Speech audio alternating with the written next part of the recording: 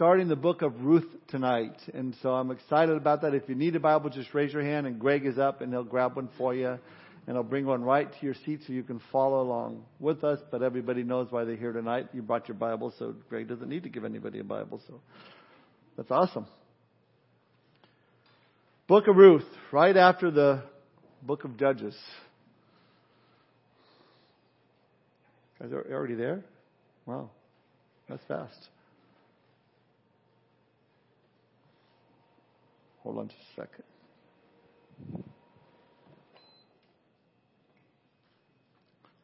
Too much stage noise. Let's pray. Father, we thank you for tonight. We thank you for just the joy it is to gather together, Lord, as your people, knowing just how great you are, God, and mighty and powerful, that you know what's going on in each one of our lives this evening. Personally, Lord, the trials, the difficulties, the good times, you're aware of everything. And Lord, you've invited us here this evening to hear from you and to touch our hearts. And we are thankful for that, God. And we pray that we would have open ears to receive all that you want to teach us tonight, Lord, through this book of Ruth, Lord, that you have in your word. And so we ask your blessing upon our time together. We pray, Lord, that you're glorified in all that we do. Thank you for this night. We commit it to you. In Jesus' name we pray. Amen. Book of Ruth, supposedly written by the prophet Samuel. It's the 8th book in the Old Testament. 8 is the number of new beginnings. After spending months in the sinful pollution of the book of Judges, the book of Ruth is like a breath of fresh air. It's like, this is nice. Verse 1 says, "Now it came to pass in the days when the judges ruled." So the events in Ruth take place during the days of the judges. But what a difference between these two books. Instead of violence and lawlessness, we see tenderness and love and sacrifice. You know, it's good to know that there are still good people in bad days and that God is at work. Even though evil and violence may fill the news, God has His people in strategic places and He's using them. Well, within these 4 small chapters, these 85 verses, the entire book of Ruth, there's a very big message. I think often we look at a small book in the Bible like this and we think, well, because it's a small book, maybe the message is kind of insignificant. But look at it this way. In the movies, you have what guys we call chick flicks. You know, they're the Notebook or a Walk to Remember or Sleepless in Seattle. I don't think I've seen any of those movies, but you know, these girly romantic movies and you know, you compare that to our guy movies like Terminator, yeah, okay, or you know, Mission Impossible or any Marvel movie, okay, yeah. But in reality, the chick flicks are the ones that most often have the deepest plot of a story, rather than you know, the guy flicks. And now in our case tonight, we can compare that to the books in the Bible. I mean, the book of Daniel. Oh yeah, visions and prophecy and kingdoms to come. Awesome. Genesis, creation, a worldwide flood. Judges, Samson pulling down the pillars and killing all the Philistines. Yeah. And when we come to the book of Ruth, what could be in that? Well, it's a love story. It's a love story. But it's one of the greatest love stories ever told. It paints a prophetic picture of Jesus Christ coming on the scene and becoming our great kinsman redeemer. The book of Ruth is also a story of how God arranges circumstances that seem hopeless, that seem terrible, and orders them into His perfect plan. It will encourage us to have faith that regardless of how out of control the situation may seem to be, God is in control. Now this 4-chapter book reads very much like a play with 4 acts, each taking place in different settings. And tonight we're just going to look at chapter 1. We'll call it Act 1. Look at verses 1 and 2. "Now it came to pass in the days when the judges ruled that there was a famine in the land. And a certain man of Bethlehem, Judah, went to dwell in the country of Moab, he and his wife and his 2 sons. The name of the man was Elimelech. The name of his wife was Naomi, and the names of his 2 sons were Mahlon and Chilion, Ephrathites of Bethlehem, Judah. And they went to the country of Moab and remained there." Now what is interesting as we begin to look at this story is the names of these people involved in our story and what they mean. Proverbs 22:1 tells us a good name is to be chosen rather than great riches, loving favor rather than silver of gold. But what we find here is interesting. First, we see that there's a healthy, happy Hebrew family, and we see that by their names and what their names means. Elimelech means God is my judge, or God is my king. Maybe a present day definition or interpretation might be whatever God tells me to do, I do because He's the king, He's the Lord of my life. Naomi's name means pleasant, and the fact that things are pleasant, that is up until the time the famine comes and at the end of verse 1. But now it's pleasant because they're living in the promised land. And then there's Mahlon and Chilion. Their names are a little controversial, and that's because sometimes Hebrew names have two definitions. Sources tell me that one source that Mahlon's name means song, happy singing, they're happy in the house, and Chilion's name means complete or content. So we have a content, happy family, singing songs of praise, living in the promised land, and mom is feeling pleasantly happy, and dad says, God is the king of our house, and everything is fine. On top of all that, they're living in Bethlehem. Same Bethlehem that Jesus was born in. So they're living in Bethlehem, which the name Bethlehem means house of bread. Now what's interesting, in John's Gospel, chapter 6, Jesus is referred to as the bread from heaven, the living bread. So moms, dads, you want to have a healthy family, make sure they're living off of the living bread that comes from heaven, Jesus. So Elimelech, Naomi, Mahlon, and Chilion, one big happy family living in Bethlehem, Judah. What does the name Judah mean? It means praise. So again, if we put this all together, we see that we have a husband that says, God is my king, the Lord of my house. A wife that says, things are pleasant, I'm a happy Hebrew woman. We have a son that says, you now know what I'm really content. And we have another son who says, yeah, I've got a song in my heart. Yeah. Why? Because we're living in the promised land and we're in the city that's reflective of God, providing for us every need that we have. And you know what? On top of all this, we are from the tribe of Judah. So our family's praising the Lord together. Everything is going great.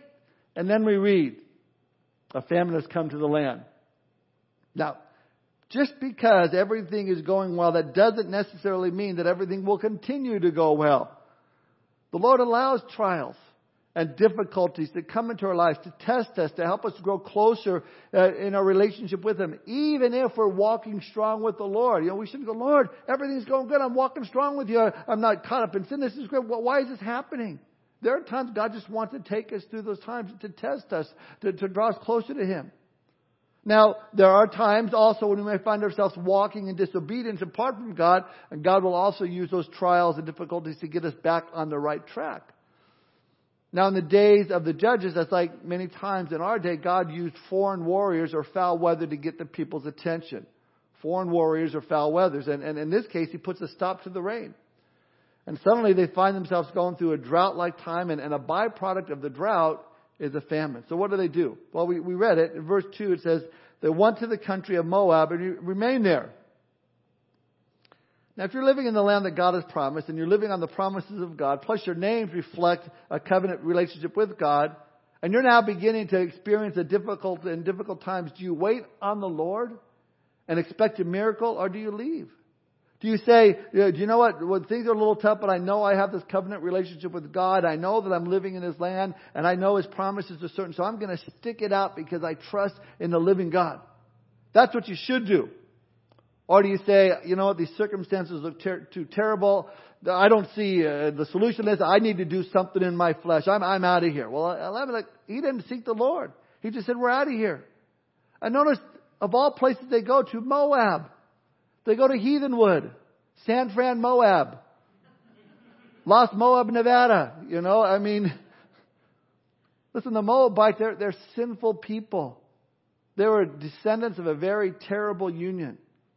Remember, after Sodom and Gomorrah were destroyed, Lot was afraid to stay in the city of Zoar, and he headed up to the mountains and stayed with his 2 daughters in the cave. Thinking that this was the only chance to continue the family line, Lot's daughters got Lot drunk and conceived children with him. In fact, Genesis 19:37 says, and the firstborn bore a son and called his name Moab. He is the father of the Moabites to this day. That's where the Moabites came from. Later, when the nation of Israel camped next to the land of the Moabites and the Midianites, they tried to get Balaam to curse the Jews.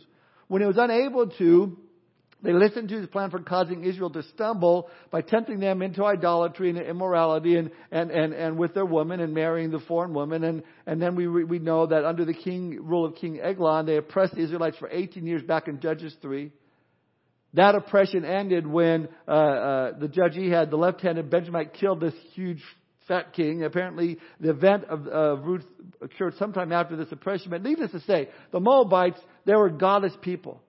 They were involved in child sacrifices, ritual prostitution. And this is where Elimelech, the leader of his family, takes his family. This is not only a stupid thing to do, but it was highly offensive to the Lord. So what's the result of his actions? Judgment. Look at verses 3 through 7. Then Elimelech, Naomi's husband, died, and she was left and her 2 sons. Now they took wives of the women of Moab. The name of the one was Orpah, and the name of the other Ruth. And they dwelt there about 10 years. Then both Mahlon and Chilion also died, so the woman survived her 2 sons and her husband. Then she arose with her daughters-in-law that she might return from the country of Moab, for she had heard in the country of Moab that the Lord had visited his people by giving them bread. Therefore she went out from the place where she was, and her 2 daughters-in-law with her, and they went on the way to return to the land of Judah. So we know famine had come to the land, tough times that I believe was designed by God to strengthen and toughen up God's people. But instead, these folks decided to go when the going gets tough, the tough leave. They left. But instead of being a part of the solution by repenting, this man, the head of his family, Elimelech, sells his property in Bethlehem, takes off. He brings his wife and 2 sons of Moab to wait out the famine. It was supposed to be a temporary stay. Listen, whenever we leave God's place and venture into the world, we always tell ourselves, well, this is only temporary. This is only one time. I just get to do one time. But rarely is the case. Once in the world, we find excuse after excuse of staying in it. And for this family, they made a bad choice. And now, as a result, there are consequences. Elimelech dies and the son soon followed in death. It's interesting. Remember, I mentioned that Hebrew names sometimes have 2 meanings. Well, the other meaning of Mahlon was to be weak, sick, or afflicted. And Chilion's other meaning of his name was pining towards destruction. Sickly and pining. Certainly not names you want to name your children when they're born, but it certainly described what happened in verse 5. They both died 10 years after their father. But they're living this time outside of the place of bread, outside of Bethlehem, outside of the tribe of praise, outside of Judah. And now, as a result, there are 3 widows left all alone in Moab. Horrible consequences for being outside of the will of God. Now understand that these were different times than we are in now. Today a woman, can find a job to support herself and provide for her own needs. But back then, widows had to depend on the kindness of others to support them. It was a miserable existence, especially for an Israelite living in the land of Moab. So word got out to Naomi that the famine was over in Bethlehem, so she decided to head back home. So in verse 6, we read, so she went out from the place where she was and her 2 daughters-in-law with her, and they went on the way to return to the land of Judah.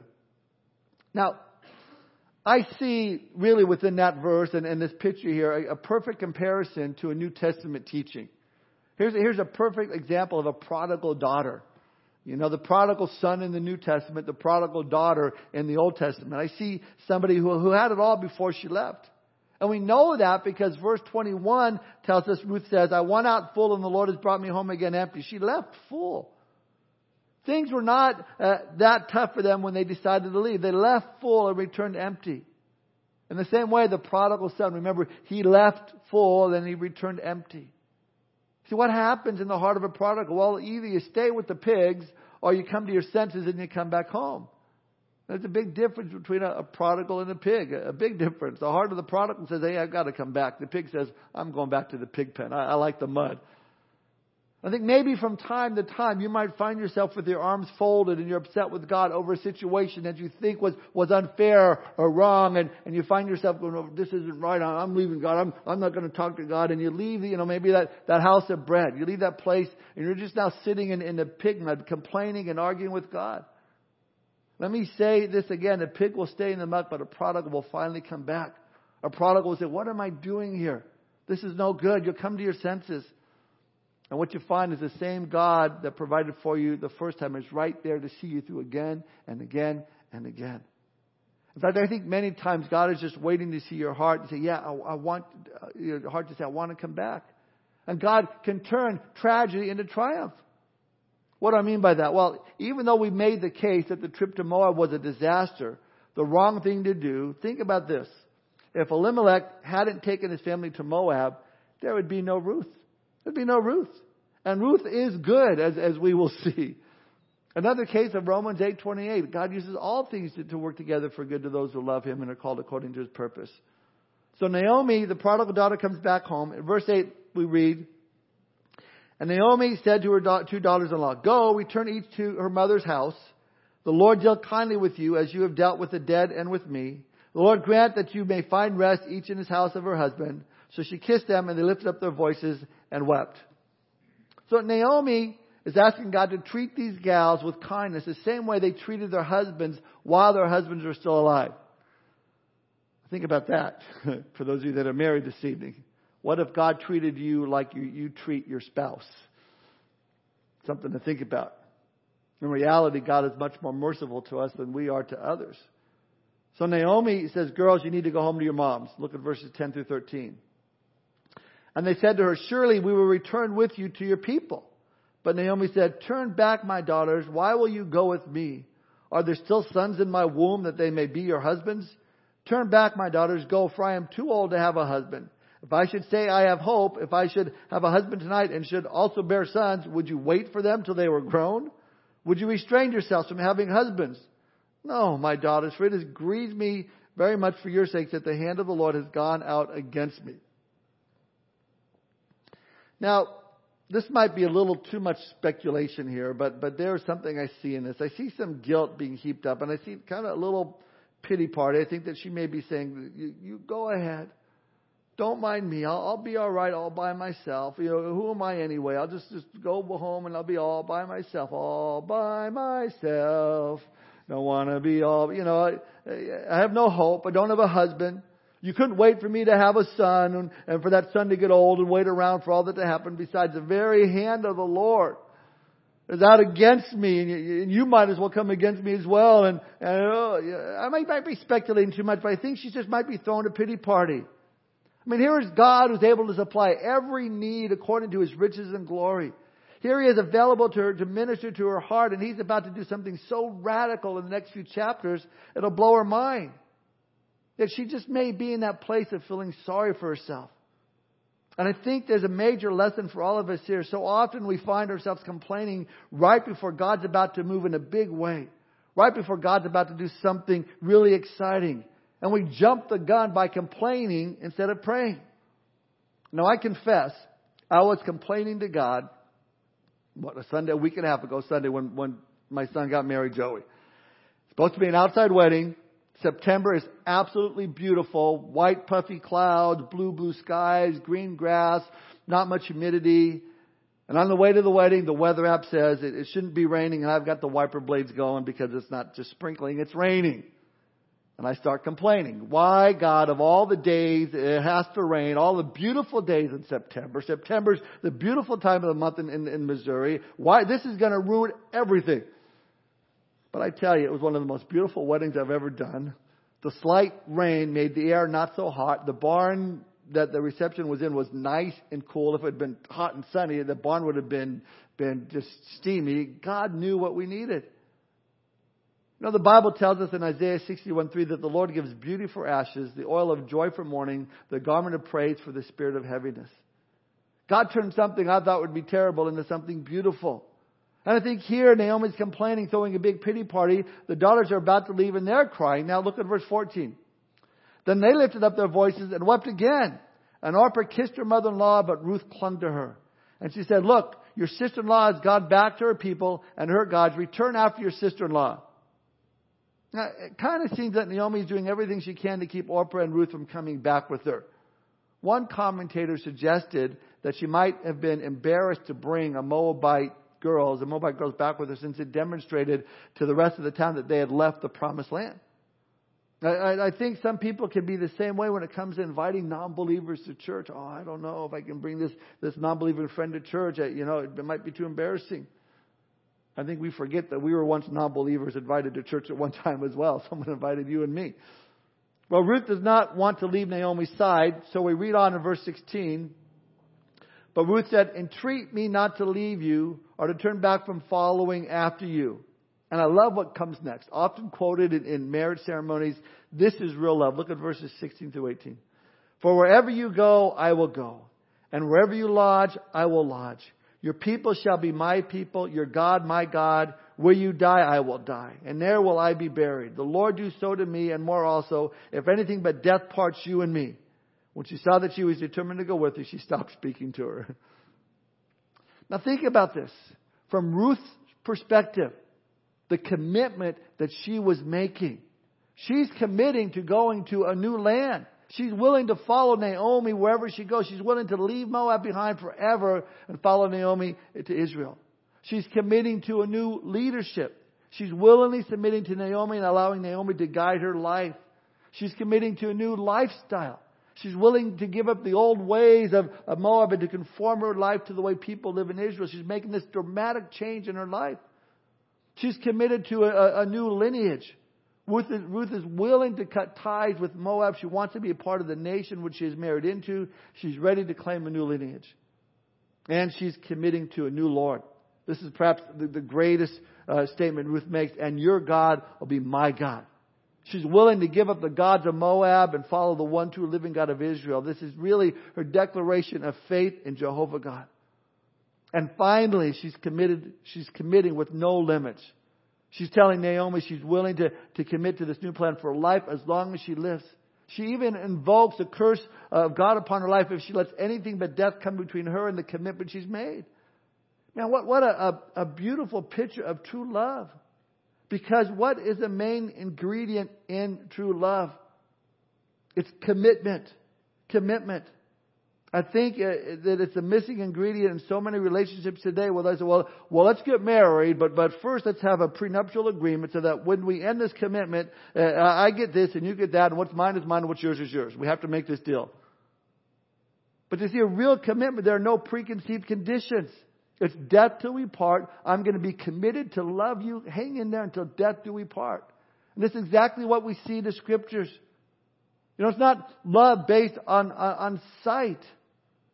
I think it'd be a really good thing in premarriage counseling. In fact, I think I'm going to implement this in my marriage counseling the next time I take people through marriage counseling. I think it'd be a good idea to have the couple look at each other face to face and tell them to imagine each other without any hair and without any lips.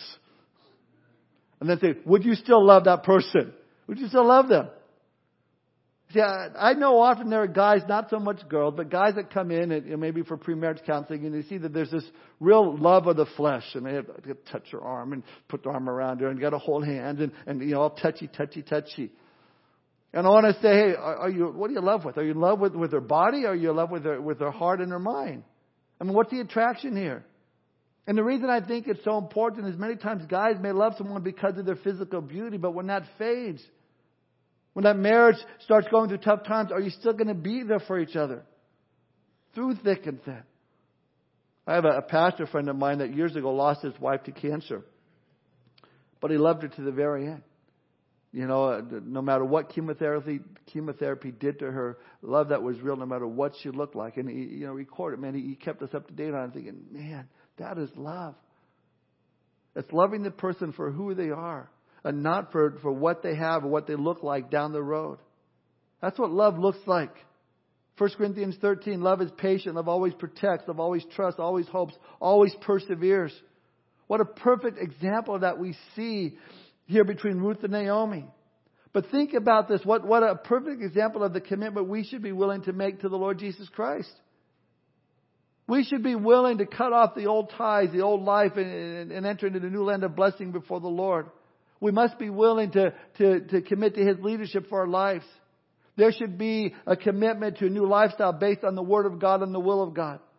We should also consider ourselves dead to the old life and alive in a new relationship to the Lord. Our lineage has changed. Obviously, this all means that we must have a new Lord, a new Master who dominates every area of our lives. And then finally, we should be willing to commit to the Lord in His way without any restrictions. Our commitment to Jesus must be complete. It must be absolute and it must be final. What a great comparison we see with what Ruth did with Naomi and what we are to do with our Savior Jesus Christ. Now verse 19. Naomi and Ruth are on their way. We read, now the two of them went until they came to Bethlehem. And it happened when they had come to Bethlehem that all the city was excited because of them. And the woman said, is this Naomi? Again, this is like the prodigal son, only this is the prodigal daughter, so to speak. And here comes dad out to meet them. You know, the whole town is coming out to meet him. What do they say? We read, and this is the woman says, "Is this Naomi?" But, verse 20, but she said to them, "Do not call me Naomi." In other words, don't call me pleasant, but call me bitter or Mara, for the Almighty has dealt very bitterly with me. Verse 21, I went out full, and the Lord has brought me home again empty. Why do you call me Naomi? Why are you calling me pleasant? Since the Lord has testified against me, and the Almighty has afflicted me.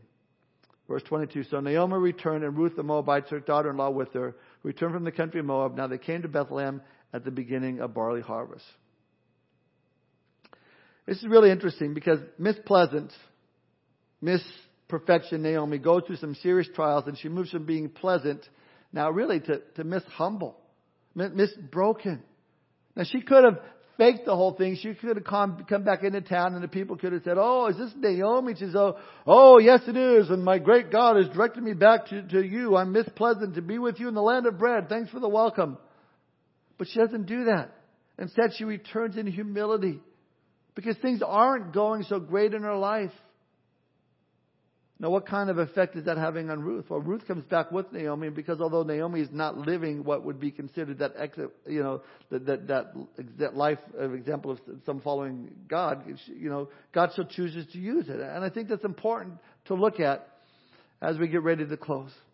I think that today in much of the church we are tempted to present our relationship with God as somewhat flawless to the rest of the world. I'm walking in victory, marching in the power, and praise God. And I believe that this is the attitude that we want to portray to the heathen world. But you know what? The heathen world, what they do when they look at that display, that attitude that we want to portray, the heathen world looks at them and goes, there's no way I can relate to that. There's no way I can behave like that. I mean, their lives are perfect. Everything seems perfect in their lives. They don't seem to struggle in anything in their lives.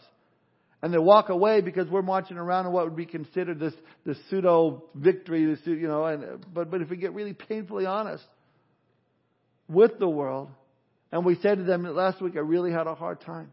It was so tough, and I looked around to find God, and there was a season when I didn't sense Him in my life. I didn't know where He was at all, but I'm still trusting in Him.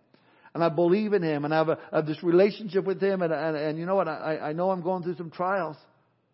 You know what happens when we do something like that? When we're honest with someone in the world that doesn't know Christ, they get to see what it means to really be a Christian, a real Christian. And they'll say to you, hey, I want to talk to you. I've never seen this before. I mean, you go through hard times like I go through hard times. You have difficulties like I have difficulties. I didn't know that. Tell me more about your God. See, it's true that God gives us what we need to get through hard, tough times. And He gives us the power we need to go through the Holy Spirit to keep going. But we certainly shouldn't pretend that we never go through hard times. It's God who is glorified when we go through trials, not when we pretend they don't exist. And I think that really touches the lives of non-believers. When we go through a hard time and people see it and they see we're still praising God and trusting God and they see God's power and they see God's glory.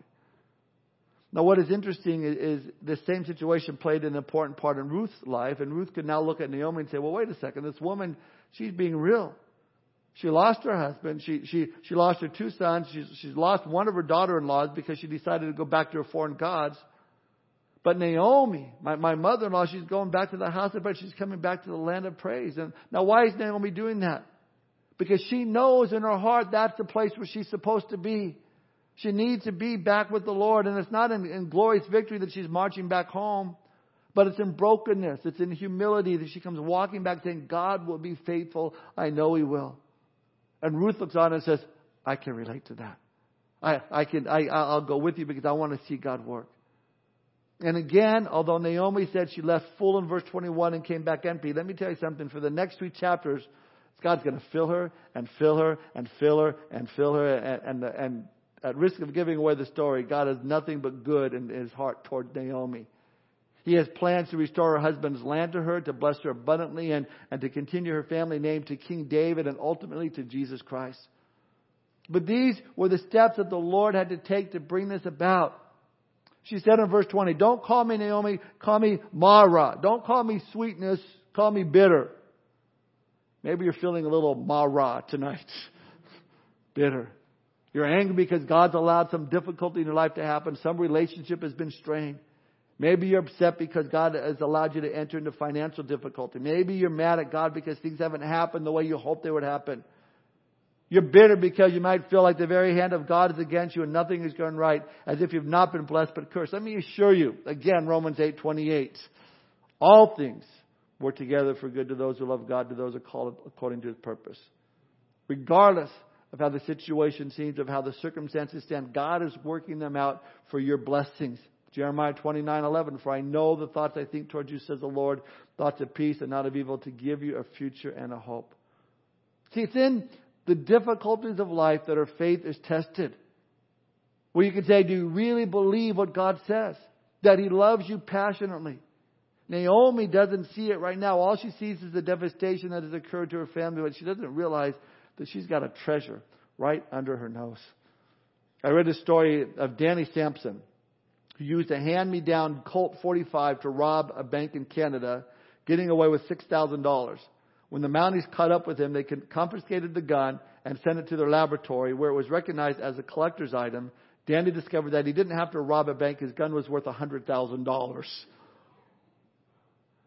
Here's the point. Hang in there. Wait till the end of the story. God's working things out for our good. He is in control. Even Job, in the midst of his affliction, said, though He slay me, I will hope in Him. See, without faith, you become bitter. But with the eyes of faith, you will be better. See, God, I believe, allowed the circumstances to come in order that Naomi could be emptied. I believe God wanted these things out of her life in the first place, so that she can be filled with the glory and power of God instead of the ways of the world. You know, as we close, God's mathematics and our own personal lives many times are quite different in the way that He adds and subtracts. I have found out that God many times doesn't just add, but many times He multiplies in our lives. And when God takes away something, we need to get ready when He comes back. Because when God comes back after He's had to take something away from you that you had before, He's not going to give you back to equal. See, that's the way God's mathematics works. He's going to give back in abundance what He had to take away. So we'll close the night here because, again, what we see that God is going to do some amazing mathematics, not only with Naomi, but Ruth as well. I'm excited. So you can read ahead. We'll do Act 2 next Wednesday. Let's pray. Lord, thank You for tonight. Thank You for Your word. Thank You, Lord, for the story of Ruth. It really is a story of Your love for us, and compassion and care and understanding. Lord, help us to guard our hearts against bitterness. Lord, help us to seek You first in everything that we do, Lord, especially in times of trials and difficulties, Lord, that come into our lives. Help us not to react with our flesh or react in what we think we should do, Lord, but help us to seek first Your kingdom and Your righteousness, Lord. Lord, help us to walk in Your Spirit, that we might glorify You, honor You with our lives and all that we do. Thank You, Lord, for Your grace in our lives. Thank You for Your mercy. Thank You, Lord, that even at times we can be prodigals, Lord. We can go away and maybe out of bitterness or anger over something that has happened, Lord, but You are still there, Lord. You'll never leave us. You'll never forsake us. And like the prodigal son's father, You come running out with open arms to receive us every time. Such amazing grace, Lord. Love You so much. Thank You for tonight. In Jesus' name we pray. Amen. So I'll stand with